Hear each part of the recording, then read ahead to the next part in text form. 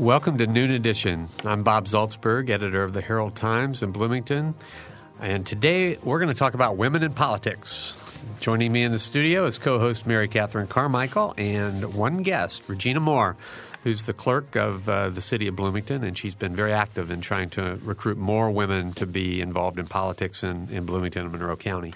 If you have questions or comments, please phone us at 855-0811 or 877-285-9348, or you can send your email to noon@indiana.edu. Regina, welcome. Well, thank you, Bob. Thanks for being here, Mary Catherine. Hi. Good to see you. This is a great topic. I'm so excited to be here today. I know. It is a good topic, and Monroe County is a good place to talk about it because I think that there have been lots of interesting women in politics in Monroe County and in the city of Bloomington, although the city council now has no women, and that's been sort of an issue for the last few years.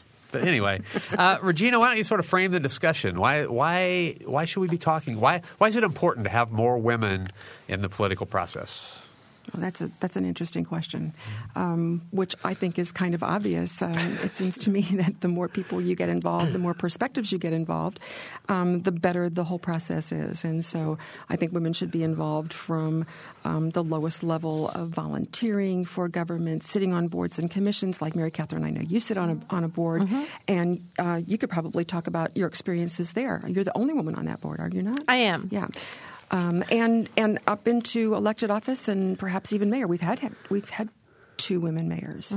Mary Alice Dunlap, right? And Tommy Ellison. Tommy Ellison. Right. Well, Okay, I got that part of the quiz. That's good. We have to let our listeners in on what's going on. Go right ahead. Well, Regina is by training a teacher, and so in true teacher form, she's given us a quiz. It's the Bloomington Women's History Month quiz, and the quiz is how many women have served on the Bloomington City Council and what were their names. And she does give us a hint. She says Charlotte Zitlow was the first woman elected to the Bloomington Common Council and began serving her first year as president of the council. So now Bob and I are locked in a steep competition, and I think he's trying to copy from me. But you should see us protecting our papers. It's pretty Papers wild. turned over so no one can see. Right. So if you have any answers you want to, yeah, you can call in, but tell me, but not Bob, because his list looks longer than mine. right? I need Jesus. help. I have six on my list so far. Oh, six. That's so far. Half of the 12. Yeah. Half of the 12. Oh, man. All right. Well, if you have some help for us, please feel free to give us a call. Or if you have any questions for Regina, give us a call at 855-0811,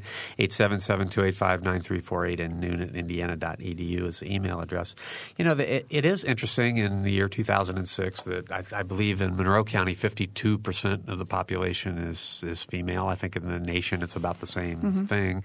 Yet we do have such a lack of representation of women on in all levels of government, really, comparatively speaking. I mean, it's much better than it was at some point. I And the think. county seems to do a better job than the city. Yeah, the county we have 3 women on the county council, and those would be considered, while some would argue fiscally responsible. Only they're certainly policy making, because where you put your money is where your policy is going to be developed. The administrative offices, that of the recorder, the assessor, the auditor, and the treasurer are all held by women. And I guess my office as city clerk is more of an administrative. I'm certainly not a legislative person, or am I an executive person, except within my own office. So when you think of that, we also have 2 women commissioners on the county commission. So the county is doing fairly well. And why the city only has one elected woman, myself, I think there are a number of reasons that we could look at that, and I would be interested in hearing what the callers think too. If there's someone out there with history, because we've had some very strong women leading our city and county as role models. But yeah, we do seem to be in a little bit of a dip right now. I think if my memory is correct, you and Susan Sandberg were the only people that ran for city on the city ticket. That's right. That's right. Although only women that ran in either party. Right. Susan Sandberg ran in District 2 for city council as a district race, and and I was the clerk candidate. Well, you actually put yourself in the position and other people with whom you work to recruit candidates. So what's the most often heard reason when you have identified someone you think would be a good candidate? What do you hear most often as a problem or a reason why they wouldn't want to do it at that time? Well, that's a great question, Mary Catherine, and I have brought to you a study that was done by Brown University called "Why Don't Women Run for Office?" And the two major things that they found in that study were that, number one, women didn't consider themselves qualified to run for office, and I think you just have to look around at some of the folks that are in office, and not necessarily locally, but statewide or nationally, and ask yourself, how did they consider themselves qualified to run? Yeah, spend a few days at the legislature. You'll get over that. I think you will. And also they found that women were not as often encouraged by especially party leaders and other elected officials to run as men were. I can certainly talk to that issue because for 8 years I served as vice chair of the Democratic Party in Monroe County, and I went through. I served with 3 different chairmen: Julio Alonso, Frank McCluskey, and Dan Combs. And when we looked for candidates. And I think this is probably the same for other parties, too. You're just so grateful that someone's coming forward to fill those slots that you don't take your pick. You take the first person that comes along and say, that's great, here we go. And primaries, especially if they're contested, are not always liked by party folks. So women are just they need to be encouraged a little bit more to consider themselves qualified. And how you do that, I think that needs to be studied a little bit more. I think it's worth noting, as Regina said, she was vice chair of the Democratic Party, and she's a Democratic office holder. But she's been very clear with us before we started the show. This is not a partisan issue for you. I mean, you're involved in partisan politics, but there are Republican women who would be good candidates and good people in office, and there are Democratic women. So absolutely. So if you're a Republican, don't hesitate to call Regina with her. No, I talk to everybody. The Commission on the Status of Women has been looking into a number of issues regarding the status of women. One was political participation. And, Bob, I brought an old guest editorial here from October 31st, 2004. This is part of their status report that they're going to be putting out, and it's about women in elected office. And it talks about the percentage of women running and the percentage of women winning. To even further this along, the Commission on the Status of Women, the City Commission, recently during the Women's History Month had a women's leadership conference at the library. And we, Kathy Crabtree and I, presented we did different types of leadership, but we were particularly focused on political leadership and getting women involved. And we had both Democrats and Republicans in our audience for that little seminar, and some men, by the way. We might give credit to Kathy Crabtree and Jillian Kinsey for the Where Are the Women and Why Does It Matter column that was published in the Herald Times October 1st, 2004. So I'd like to talk a little bit later more about why it does matter, because I think it really does. But we had an email come in. Shall we get to that? Sure, okay. Sure. What can we do in the schools to encourage our young women to participate in the political scene? What roles do you see them taking, past and present? What roles should they be taking? Whoa. What can we do? First of all, what can we do to encourage them? I think something else that I brought for you was something that Mary Catherine and I were just looking at before we started on the air. It was something from the Bloomington Voice, and it was about 4 really strong women at that particular point. It was 1995 when they were. This was the 75th anniversary of women getting the right to vote. And studying history is a great way, I think, to see where we are and where we need to go. And making history really personal is a great way, I think, to get young women involved, too. But looking at this, I think all of these women said that their mothers were great inspirations to them. And even though they were really powerful women, Vi Simpson, Joyce Poling, Tommy Allison as mayor of Bloomington, and Pam Service, they looked to their mothers or other women for inspiration. And so that's where we need to go. Absolutely. So then probably giving young women who are still school age the opportunity to interact with these folks so they can really get to see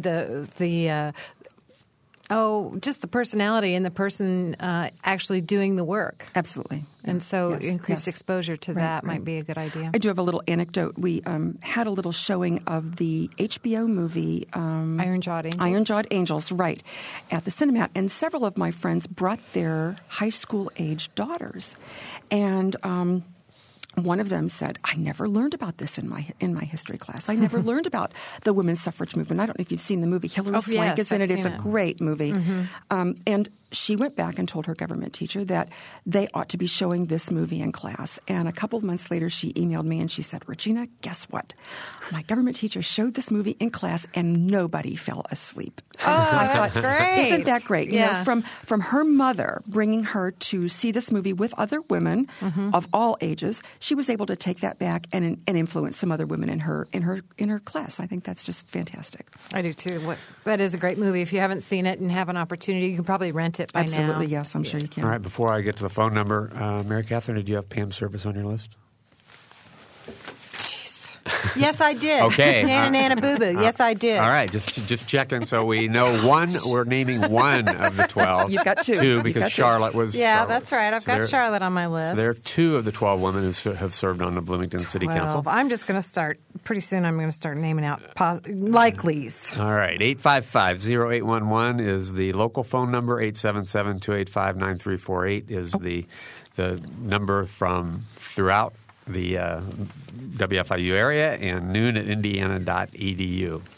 I don't know what's going on, but Poor Bob's outnumbered today, I'm afraid. Yeah. He's doing well. These women in politics have something going here. Let me ask about just sort of the broader scene, the national state scene, because it does seem interesting to me as, I am the one man who's here, but I've always been amazed for the last 20, 30 years, since Geraldine Ferraro was nominated as a vice presidential candidate, that it's like that happened and then the nation or the national political parties decided that's enough. We don't have to do that anymore. It's been what year was that? 1984, 84, I believe. I'm not sure. I'm focused in my mind back to the 70s when Shirley Chisholm ran for president and in the primary, and that's an excellent video too. While we're talking about it, Unbought and Unbossed, which I think you can probably rent or purchase. That's a wonderful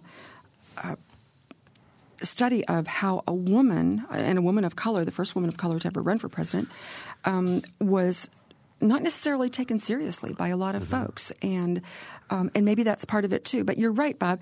On the statewide scene, we don't have a woman governor, although we have a woman lieutenant governor now, and I think that people are beginning to see the light about this kind of thing. The women can lead, but we only have of the 11 people in the Indiana congressional delegation, our 2 senators, 9 congressmen, we have one that's a woman, Julia Carson from Indianapolis. We've only ever, in the history of Indiana, had 5 women represent us. There have been 4 Democrats and 1 Republican. The first one was Republican, actually. So we have a long way to go on the statewide level. I think if you look at our state legislature, we have a long way to go, too. On the national scene, we have, I don't know the total number of people who've ever been elected to Congress, but 236 women have been elected, starting with Jeanette Rankin, who was elected even before women got the right to vote on a national level. Currently, we have 70 in the House and 14 in the Senate. So 70 and 14, 84 out of 535? 15.7%. Yeah. Totally. Okay. Yeah. And then not a lot when you think about 50% of the population. Right. Yeah, and this is a good year to be talking about this because, of course, Hillary Clinton is getting a lot of a lot of play as a potential Democratic candidate. It depends on what Republicans you talk to, but Condoleezza Rice is actually sometimes mentioned as a Republican candidate. Hillary Clinton brings out all sorts of emotions. She does. On both sides in terms of, and I guess I'd ask you, why do you think that is? I'm really not sure. We had I meet regularly with some women for breakfast, and there were probably 50 women in the room. And as a way of introducing ourselves, everyone stood up and answered the question, "Do you think Hillary should run?" Mm-hmm. And this was several months ago, but the answers were very mixed, and some of them said that they were very afraid for her if she would run, that she wouldn't be taken seriously. Some were afraid for her safety if she would run, although presidential candidates are the instant I think that you really are a serious candidate, you're guarded very well. But and some people said, you go, girl, and we want to see her run. So it does range through the whole gamut. But there's no doubt she's a very strong woman. And I think that some women don't, have a problem with that. Right. I think it's her destiny. Are there? I think it's already kind of she's going to give it a try. Mm-hmm. So I'm going to back up a little bit. Who are your role models when you were deciding that you wanted to be involved in politics? This is really funny. My husband will tell you how apolitical I was for most of my married life. It just would go past me. I was interested in other things. I was not in the first group of young people who got to vote when they were 18. I didn't get to vote until I was 21. Mm-hmm. And so, and my parents voted, and my father ran for school board and that kind of thing. But politics was those people on TV on Sunday mornings that really just talked with the drone and weren't very interesting. And so basically the first time I was involved was in 1992 when Jerry Brown was running for the Democratic nomination for president in the primary. And he just struck a nerve with a lot of people. And it could have been that he reached out through the party process to folks on a very individual level. We watched him through C-SPAN, Road to the White House, all kinds of things. And remember, he was the first candidate to use an 800 number. Mm-hmm. And people thought, 800 numbers for politics? This is something revolutionary. But my husband just turned to me one day and said, would you write a check to Jerry Brown? And I said, what? What are you talking about? Then I began to listen to his message and really thought he just really spoke to me and spoke to a lot of other people. I think you probably remember, Bob. We had a little group here in Bloomington who revolved around this candidacy. I don't think there were many people who were working for President Clinton. Jack Hopkins, I think, was, and I remember him handing out flyers, but not too much other activity locally. It was centered around Jerry Brown. And we were sitting around our little office one day wondering how we could get to see the candidate himself. He was going to be in Indianapolis when we got a call from someone saying, if Jerry Brown came to Bloomington, do you think you could get a few people together, like maybe 500 people or so, to a little rally? And we said, oh, sure, not knowing what we were doing. It was a Wednesday afternoon around 4 o'clock. And the next day at 1 o'clock, he was here. Oh, my gosh. And we had a rally in Dunn Meadow. It was great. It was just a really fun thing. And that, of course, really energized folks, too. Mm-hmm. And when I tell the story, I still hear people today say, I was at that rally. Yes, I remember that rally. And I've got pictures. You published pictures in the paper. Sure, it was great. Yes. There were 5,000 people there, Mary Catherine. Wow. With less than 24 hours notice. So this person really, in fact, a presidential candidate in Bloomington, a national candidate, this is really some attention to a small town. It helped that it was the Thursday of Little Five weekend and everyone was in town. The weather was beautiful. So we all have really, really fond memories of that day. Wow. So when the energy's there, and you want to keep getting involved. So I started at the top with a presidential race, but now I'm working on a local level. Local folks affect our lives a little more on a daily basis. Right, right. So it's interesting also, of course, that it was a male candidate that was your first one that got you involved. That's right. And I know you were very close to Frank McCloskey, and he served as sort of an inspiration to you. Yes, certainly. I didn't get to know Frank very well until after he left Congress, and he was local folks, and we still worked on campaigns together. And yes, he was a great mentor, and he taught me an awful lot about local politics. And the story is so inspirational about Frank, and I'm hoping I'm not going to tear up when I say this, but he was in the hospital, and it was right before the election in 2003. It was a municipal election, and I went over to see him, and when I walked in his room, he grabbed my hand and said, "Regina, you've got to get someone in here to vote me because I may not last until next week." Oh, yeah. And so I got him an absentee ballot instantly, and he filled it out. But, here he was in the hospital really having a hard time breathing with an oxygen mask and everything. But he was determined that he was going to vote before he left for wherever it was he was going to go. Yeah. He was determined he was going to vote. And I think that's a great, great story. Mm-hmm. All right, 855-0811 in Bloomington, 877-285-9348. The email address is noon@indiana.edu. Regina Moore is our guest. She's the clerk of the city of Bloomington, and she's been very involved in trying to attract more women candidates to run for office. I want to talk a little bit about women's role in the different political parties, and I think you're probably, I know you're most familiar with women in the Democrat Party. It seems to me whenever I do any volunteering, I'm usually it's usually other women that I'm sitting alongside. And so it's kind of interesting to me the number of women who volunteer, stuff envelopes, make the phone calls, drive people to the polls on election day. I see other women doing this. We'll talk about that a little bit and kind of the break between that role and then the actual running for office. You're right, Mary Catherine. Women, I think, have served as the sort of the base of volunteers for both political parties for a long time. But both political parties have a women's club. The Republicans have a Republican Women's Club, and they meet I think once a month for lunch. The Democrats have the Democratic Women's Club that meets once a month for lunch. And those folks serve to support the party in whatever way they can. I don't know if I certainly think they probably do raise some money for the party and support them in all kinds of activities. But that jump from volunteer to candidate is just a big, big leap for some people. Think, too, about the way women spend their lives. They have children, and they're not doing this full time. They're putting in a couple of hours here or there. Maybe their husbands are dragging them along. And I don't say that with any ill feelings at all, but because my husband certainly dragged me into this. But getting encouragement, I think, from other women to become candidates is just a leap that is much more difficult for people to take.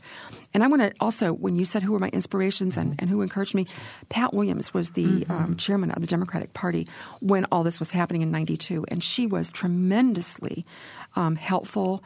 Didn't think of the Brown campaign as a threat at all to the Democratic Party. In fact, saw all these eager beavers and willing workers and energy and said, we need to keep these folks around. So she was actually very smart in nurturing and helping people and come along. And Dave Rollo was another. Dave Rollo, a current city council member, was another one of those early Brown supporters. Yeah. Okay. 855-0811, 877-285-9348, and noon@indiana.edu. We've reached halftime of the Noon Edition show for today. If you want to give us a call, we'd appreciate it. You can talk to Regina Moore. We can talk about women in politics. You're listening to Noon Edition. We'll be right back.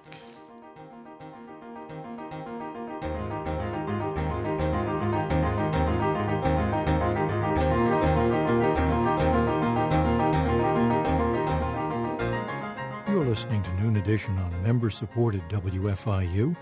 Production support comes from Closets 2, providing organized and expanded closet and storage space for home office and garage, using a variety of systems with no major renovations. Closets 2 owned and operated in Bloomington, 332-2233. And from South Dunn Street Project, represented by Brian Lappin, Real Estate, classic bungalow-inspired architecture in the Bryan Park neighborhood of Bloomington, www.southdunstreet.info. This evening at 5 o'clock in the Columbus Commons, the 2006 Student Jazz Festival. At 7 in the Buskirk Chumley Theater, the silent film The Lost World with piano accompaniment by Hakan Tokar. At 8 o'clock, the beginning of the Bloomington Early Music Festival with Mozart's early opera Il Re Pastore at 8 in our hall. And at the John Waldron Arts Center, it's Christmas Eve at the Flanagans More about these and many other events on our website, wfiu.indiana.edu.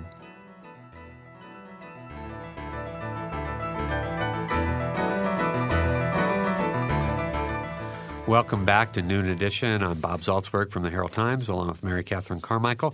And Regina Moore is with us today, the clerk of the city of Bloomington and an advocate for women in politics, politics in general, good politics, good government, and good leadership. So we can talk about all those issues, but particularly we're talking about women in politics today. If you have questions or comments, phone us at 855-0811. 877-285-9348, or send your email to noon@indiana.edu.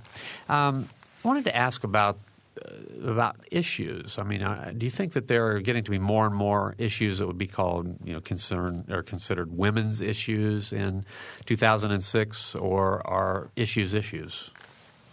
Well, I think issues are issues. I do think that there are some issues that women might bring forth more. And there's a book that I think is an excellent study written by Marie C. Wilson, who is the head of the White House Project. The White House Project is a group that's, and I think they have a website, thewhitehouseproject.com, and it talks about getting women into all political roles, but they're really headed for women for the presidency. And it's called Closing the Leadership Gap is the name of the book. And there's a quote there from Senator Kay Bailey Hutchinson, who's a Republican from Texas. And she said, it wasn't that men were against changes. It's just that they hadn't considered certain issues before because they hadn't experienced the problems in their own lives. Mm-hmm. And as women become part of the system, those kinds of things are changing. And she's talking about the Women's Health Equity Act, the Family and Medical Leave Act, a Pregnancy Discrimination Act, and the Child Support Enforcement Act. And so women, it's not that men don't think of these things, it's just that they're not foremost in their mind. Mm-hmm. Right. That's what I wanted to get back and talk about a little bit more, which is the importance of women in government for that very reason. Who better to imagine the possibilities for women than women? And they need to be the ones bringing good public policy forward, because they're the ones who live it every day. Exactly. And women and men do have different experiences in life and different things that impact them every day. And so I think you can only walk a mile in the other's moccasins so long, and there are always going to be differences. There will be differences. And I just think that when you have a greater variety of voices entering into the system, and you add different person's perspectives, the female perspective, the male perspective, you end up with a better solution to your problems. You end up being more creative in the ways in the way that you approach problems. And I can remember Charlotte Zitlow telling me that when she first was going to run for city council, people said to her, well, what do you know about sewers and what do you know about roads? And she said, come on, I drive on these roads. I know these roads. I know what happens when you flush and something is I was just going to say.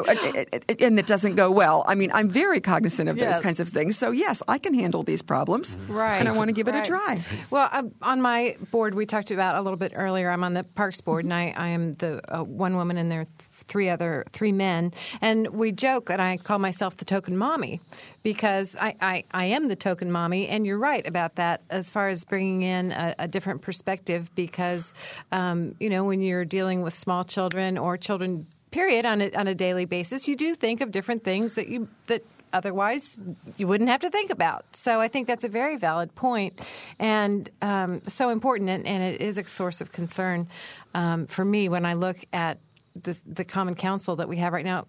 Not that they're not great. That I'm satisfied with the representation, but I just wish it was more diverse. And men ask me all the time, don't you think that I could represent you? And it's not that they can't. It's just that there needs to be a participation, more of a participation. And a token woman is sometimes just not enough, because then it becomes the woman's voice. It becomes on the Parks Board, it becomes Mary Catherine said this. It's not the women say this. So then you tend to bear too much of that burden. And so I'm not going to be satisfied with one woman on the city council. It needs to be more than one. And I'm not advocating certainly for an entire council of all women either. I don't necessarily think that would be good because it doesn't represent any kind of diversity. All right, we have a phone call. Let's go to Susan. Susan? Yeah, hi. I just wanted to say that I do, I concur with Regina, especially on that last point. That wasn't what I was calling about, but I do think it's true that if you only have one woman on a particular board, I think one of the other problems that tends to happen is people assume that she's speaking for all women, and of course that's not necessarily going to be the case. That's a very good point. And they say, well, what is? They assume this is the woman's voice here. So, but the other thing I wanted to say is that I actually have a certificate in gender studies, and I have been active in various things around this issue for many years now. But one thing I've been a little more concerned with in the recent elections, I've also been very active in various political volunteer work, is that I do think it's very important that we have more women representing us, especially in city government boards, and I also think the city council basically does a pretty good job. I'm happy with them, but sometimes it is amazing to me that there's no women on that board right now. I am concerned though that sometimes the focus on getting equal representation by with the other gender results in putting candidates into place who might not be as qualified as they could be. And I appreciated the story about Charlotte Sidlow, and it is important to recognize how much we can know just because of what we do in our daily life. But I have seen examples of this certainly in the election we just had, and in a few past, where it seemed as though everyone was so excited that they had a woman candidate. A lot of people were so excited about having a woman candidate that it became more important that she was there running than that she was necessarily just the most competent person for the position. So I do want to add that little, I guess, note of caution as I see it about this kind of issue. I think that's an excellent point, and I think you're absolutely right. You don't want, I think that nothing would discourage a woman more than to have her run out as a candidate and not be prepared, to answer the questions, have no one helping her figure out what forms are going to come up and how are you going to be presenting yourself and how do you run a campaign? How do you run the nuts and bolts of a campaign? And Susan, really, this is I thank you for bringing this up because it's really an important position. Not only not every woman will do. Frankly, you could have a woman on the city council just because there's a woman there does not necessarily mean that she's going to be carrying your issues. So you have to find someone that you think is good, or you yourself step up and be encouraged to run. I'm encouraged. Run, Susan. No, I'm content to work with them as a citizen. But I bet you hear this nervous giggle a lot when you ask that question, don't you? I do. Yeah. And during the last city election, here we were. Frank McCluskey was the chairman, and I said, Frank, all these men have stepped up to the plate. We have a full slate, except we don't have anyone to run in District 2. And we need a woman. We need a woman, Frank. We need a woman. And he agreed, of course. I mean, that was a very clear statement. But we asked many women to run in that district, and they didn't want to. They didn't want to. They didn't feel that they were qualified. They didn't feel that they wanted to get into the nastiness of politics, and that's something else that we could talk about. It's you are putting yourself out there for criticism in whatever way, shape, and form it comes, and you have to have a thick skin. And I think this is why some women are underestimated in that respect, and some women underestimate themselves in that respect too. Do you remember when Sophia Travis was running? Yes. And she was a musician.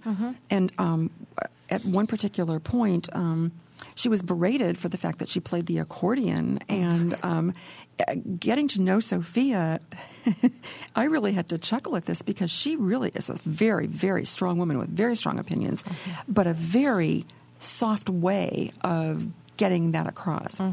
And I can remember her walking up to her after a statement was made about, she plays the accordion. Enough said.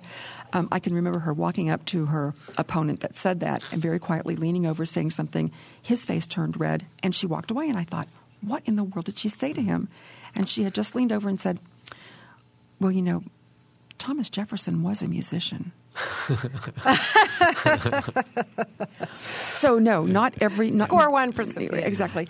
Not every woman would do. You need to look for candidates that are bright, but they're out there. They absolutely are out there. And I would say Thank you very much. All right, Oh, Susan. thank you, Susan, so much. I'm sure the percentage of women coming forward who are, let's say, marginally qualified compared to the percentage of men coming through who are or coming forward who are marginally qualified is probably comparable. Oh, I would imagine so. I would imagine so.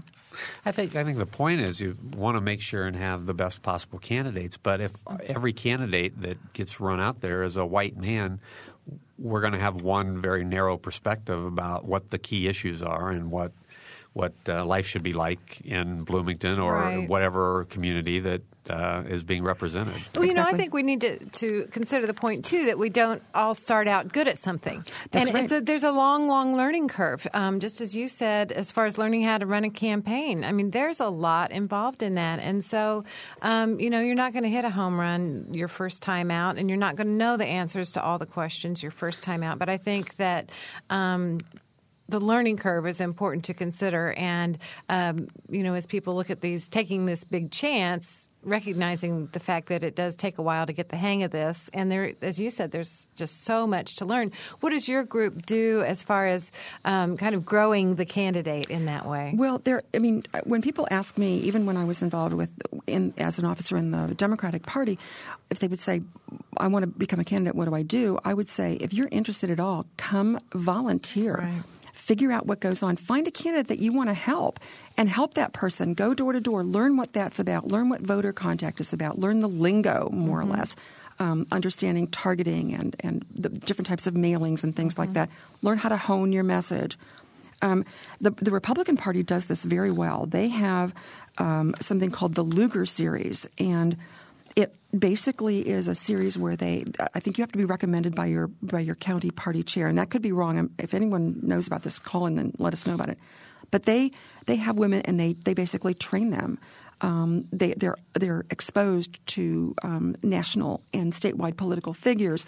They are invited in to have these people as role models and to learn about the whole process. And it's an excellent way of sort of training that upper echelon. The Democratic Party doesn't do that nearly as well. I keep saying to Senator Bayh, I think we should have something like this, but he doesn't really want to mimic what Senator Lugar's doing. He's Senator Bayh. He wants to do his own thing. So.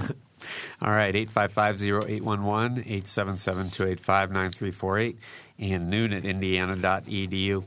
You brought up the learning curve, and I'm going to mention the third woman on the city council, or the third woman that we're going to mention today, Tommy Allison, who was she was definitely a much better leader, much more knowledgeable when she was into her terms as mayor as she was the first day she was appointed to the city council. It just, people grow on the job, and by the time she was finished as mayor, she was certainly a very effective mayor. Yes, yeah. And you absolutely learn on the job, and you don't just one day pop up and say, you know what, I'm going to be mayor, and jump into that job. It's so complex. You really need to know how systems work and how people work with each other.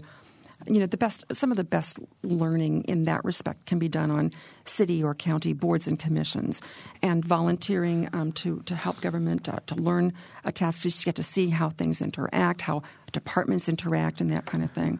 Another really, really good way people could get involved is the city has a Citizens Academy, and they're taking applications now, and that's a great way to learn a little bit more about city government. Absolutely painless and really a lot of fun. I loved when I was in the class. We went to the fire station, and yes, they did. I don't know if they still do this, but they did an alarm.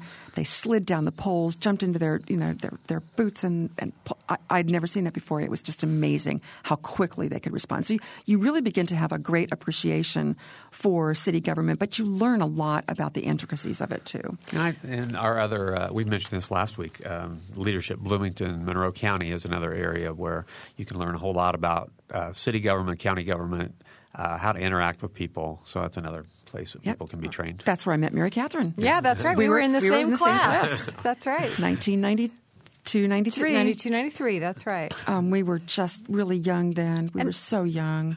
Babies, really. Babies. And then we worked together on the Arts Council.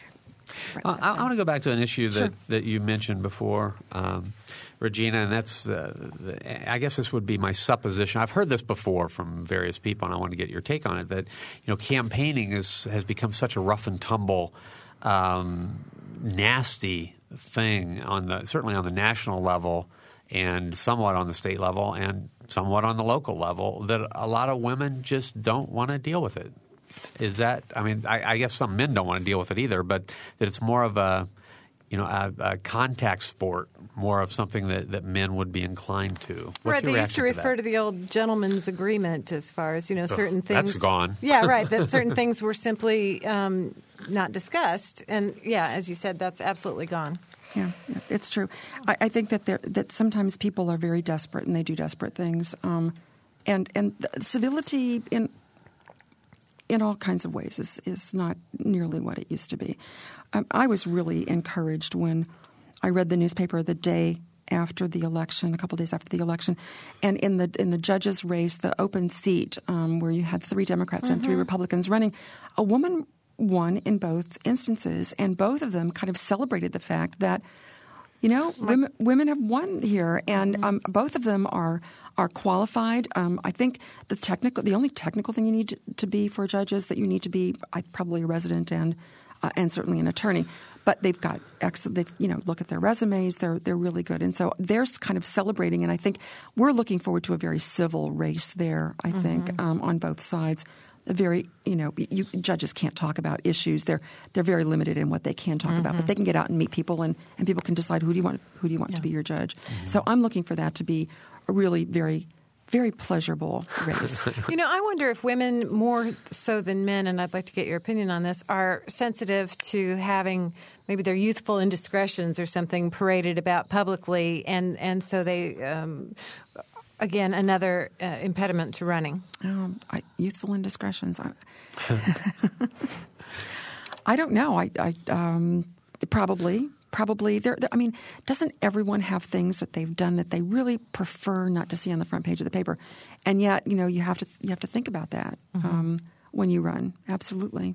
Women don't like to be attacked. We don't like confrontation nearly as much. And my husband says it's because I never played sports, and so I never experienced that confrontation, that really working hard and mixing it up, and then afterwards shaking hands and hey, let's go out for a beer together.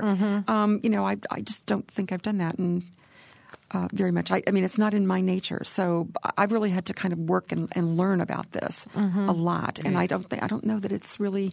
And boys grow up doing sports, and I think nowadays girls, of course, do participate a lot more in sports than they did. I don't know, Mary Catherine, did you play sports? No, my age group is kind of like the last group before Title IX really kicked in, and women's sports started getting more attention and became more of a usual type of thing. So no, and I share the same regret. I think that there are important lessons and skills learned when you play on a team like that, and so. But I think that's an very interesting topic to me, because I certainly don't think that all men. Even those who played sports are inclined toward that kind of competition either. And I'll take one example would be Baron Hill, who I think he was a very good athlete. He played a lot of sports. But I think that the last election turned out to be very nasty. And I don't think Baron – I know that he didn't like it at all. And I think that I think this election, this time when he runs against Mike Sodro, it's going to be a very rough and tough race, and I think the gloves will come off. But I think Baron Hill has been pushed into that because of how rough the last race was. And I know I played sports. I'm not running for any public office, but if I were, I'd be very uncomfortable with people being mean and nasty. And people pick on you all the time. Well, I know they do, and I don't necessarily like it, and I don't try to pick back. No, you don't. You handle it very graciously always, and I've always been impressed by that. Well, I think it's an art to learn how to disagree with someone in a very civil manner and keep it nice. And I don't. And I think that sometimes very enthusiastic supporters of a candidate may take things to an extreme that the candidate probably would not like it to be taken. Now, actually, I wonder if things publicly haven't toned down a little bit with the use of television cameras. So many meetings now are televised, and I actually would put out there the possibility that things are more civilized than prior to that, because you don't want to have it rebroadcast you calling somebody an unpleasant name in a meeting. Mm-hmm. That's true. While the cameras are rolling, I think things are very nice. Yeah, I was called a name in a meeting last week, though. I saw it on TV. Really? Oh, yeah. Yeah. But that's a topic for another day. All right. 855-0811 in Bloomington, 877-285-9348, and noon@indiana.edu. And we have Velda on the phone. Velda? Oh, good. Go ahead. Yes. Hi Hello. there. Can you hear me? Yes. Hi, Velda. Hi. Hi there. I've been listening with considerable interest to your program. I would like to make one comment, and that is that when I was very young, and that was a long time ago, there were three things you didn't talk about in polite society. One was politics, one was religion, and the third was sex. And it seems to me that although there are changes in this type of thinking, it still is kind of a no-no, especially with well-cultivated people. And it may be that women are a little more reluctant to go into politics because they're afraid of the kind of ostracism which goes along with having opinions about such things as politics and religion and sex. Do you understand what I mean? Oh, yeah. Yes, Absolutely. Yes. No, that's not a question. You can go ahead and say anything you want. All right, Velda. Thanks for your call. Reaction, Yeah, Regina? thanks for that perspective, Velda. That's really interesting, and I do think that at one time was really, and it probably exists today within a certain age group. And as we go through and the generations come after us, there are fewer and fewer taboo subjects in a lot of different ways. And I'm not sure about today's younger people and whether they think that's the same or not, but it would be interesting to see if that is. What about a woman's, sometimes women are accused of having kind of a need to please. And I think that in politics, you have to take some stands that won't please a certain percentage of the population. That can really work both ways, can't it? Because the need to please will also help you kind of tone down a discussion and say, we can get together, we can work on this, we can come up with something, let's just keep digging and digging, kind of a non-confrontational thing. So it can work both ways. Yeah, it really can. Regina, while we have you here, I just would like to get your perspective on the traits of a good leader. From your perspective as a woman in politics, what do you think? What are the traits that are really important to leadership? I think certainly listening probably is the biggest skill that a leader should have. I think that probably a very good historical background for a good perspective so that the issue of the moment doesn't overpower or overcome some good reasoning and some good history. Those would be two things off the top of my head, probably. I think another thing would be the willingness to give other people credit and to bring other people along. The collaborative nature of listening to people rather than being like the dictator type thing. Yeah, autocratic. I think. What do you think? I think you have to have a great willingness to give of your time. Absolutely, absolutely, and there's no doubt that your family needs to be on board with this kind of thing, as well as your employer, really. But yes, it takes a good deal of time. I don't think that people really understand the amount of time that it takes to be a candidate, and whether you win or whether you lose, you put a good deal of effort forth, and hopefully for all the good reasons. But at the same time, you're standing out there, It's you. Yeah, it's tough. All right, we only have 3 or 4 minutes to go. A couple things we want to do. I want to ask Regina about Women Elect, which is an organization that she's involved with, and we still have 9 more women city council members to name. But what about Women Elect, Regina? I think that when you sit down and you have a dinner with someone and you socialize with someone a little bit, it's just a little easier to work with them on other issues. And I tried to get, and I think it eventually will be successful, women who have been elected to political office together in the city and the county. Of course, I'm the only one in the city, but we have county folks, we have township folks, and get them together to talk over breakfast or over lunch.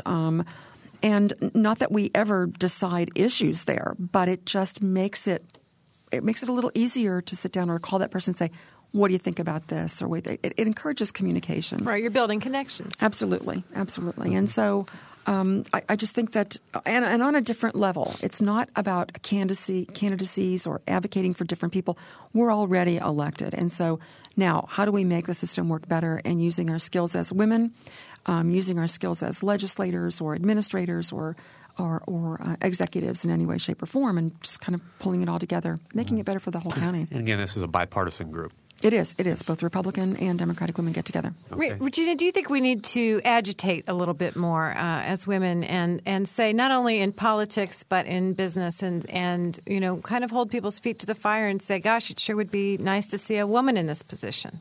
Well, after the article was in the newspaper where I said, I was looking up and looked down at the council members as I was preparing and thought, what's wrong with this picture? They're all men. Mm-hmm. After that, the first time it was kind of interesting. Hey, yeah, let's look at this. And someone would meet me in the farmer's market and say, you're right, you're for women, and that wasn't really what it was. But after a while, it got old. Mm-hmm. And the men started saying, well, what is wrong with me? Are you going to run a man against? Are you going to want to run a woman against me? Aren't I? And so there's kind of a confrontational thing there already. Mm-hmm. Just by bringing it up, I'm afraid that it's that's true. It's a bit confrontational. Mm-hmm. Okay, the last 30 seconds. We need to offer these other 9 names. I'm sorry, we have to do that. So, okay, who is next on your list? Okay, we've said Charlotte. Flo Davis. This is not someone I'm familiar with. Does this go back? Flo Davis was, I think, named in 1975 to be on the council. I think she might have stepped in to fill a position because she was only there for a year. Okay. Pat Kinzer, Nancy Young, and Tommy Allison, of course. Kathy Dilcher, she was on my list. Ooh, impressive. Pam Service. Pam was on I've been mine. around a long time. Pat Gross, Iris Kiesling. Iris, I did know that one. Lynn Gardner, Marilyn House, Regina Miller, and Patricia Cole. We can't forget Patricia. Nope, can't Patricia. And I should have remembered Regina too. Yeah. Sure. All right. That was during and my time. we are out of time, so we're going to have to go. I want to thank Regina Moore for being here with us today. For Mary Catherine Carmichael, producer Ryan Cost, and engineer Mike Pashkash, I'm Bob Zaltzberg. Thanks for listening. Thank you. Noon Edition is a production of WFIU and the Herald Times.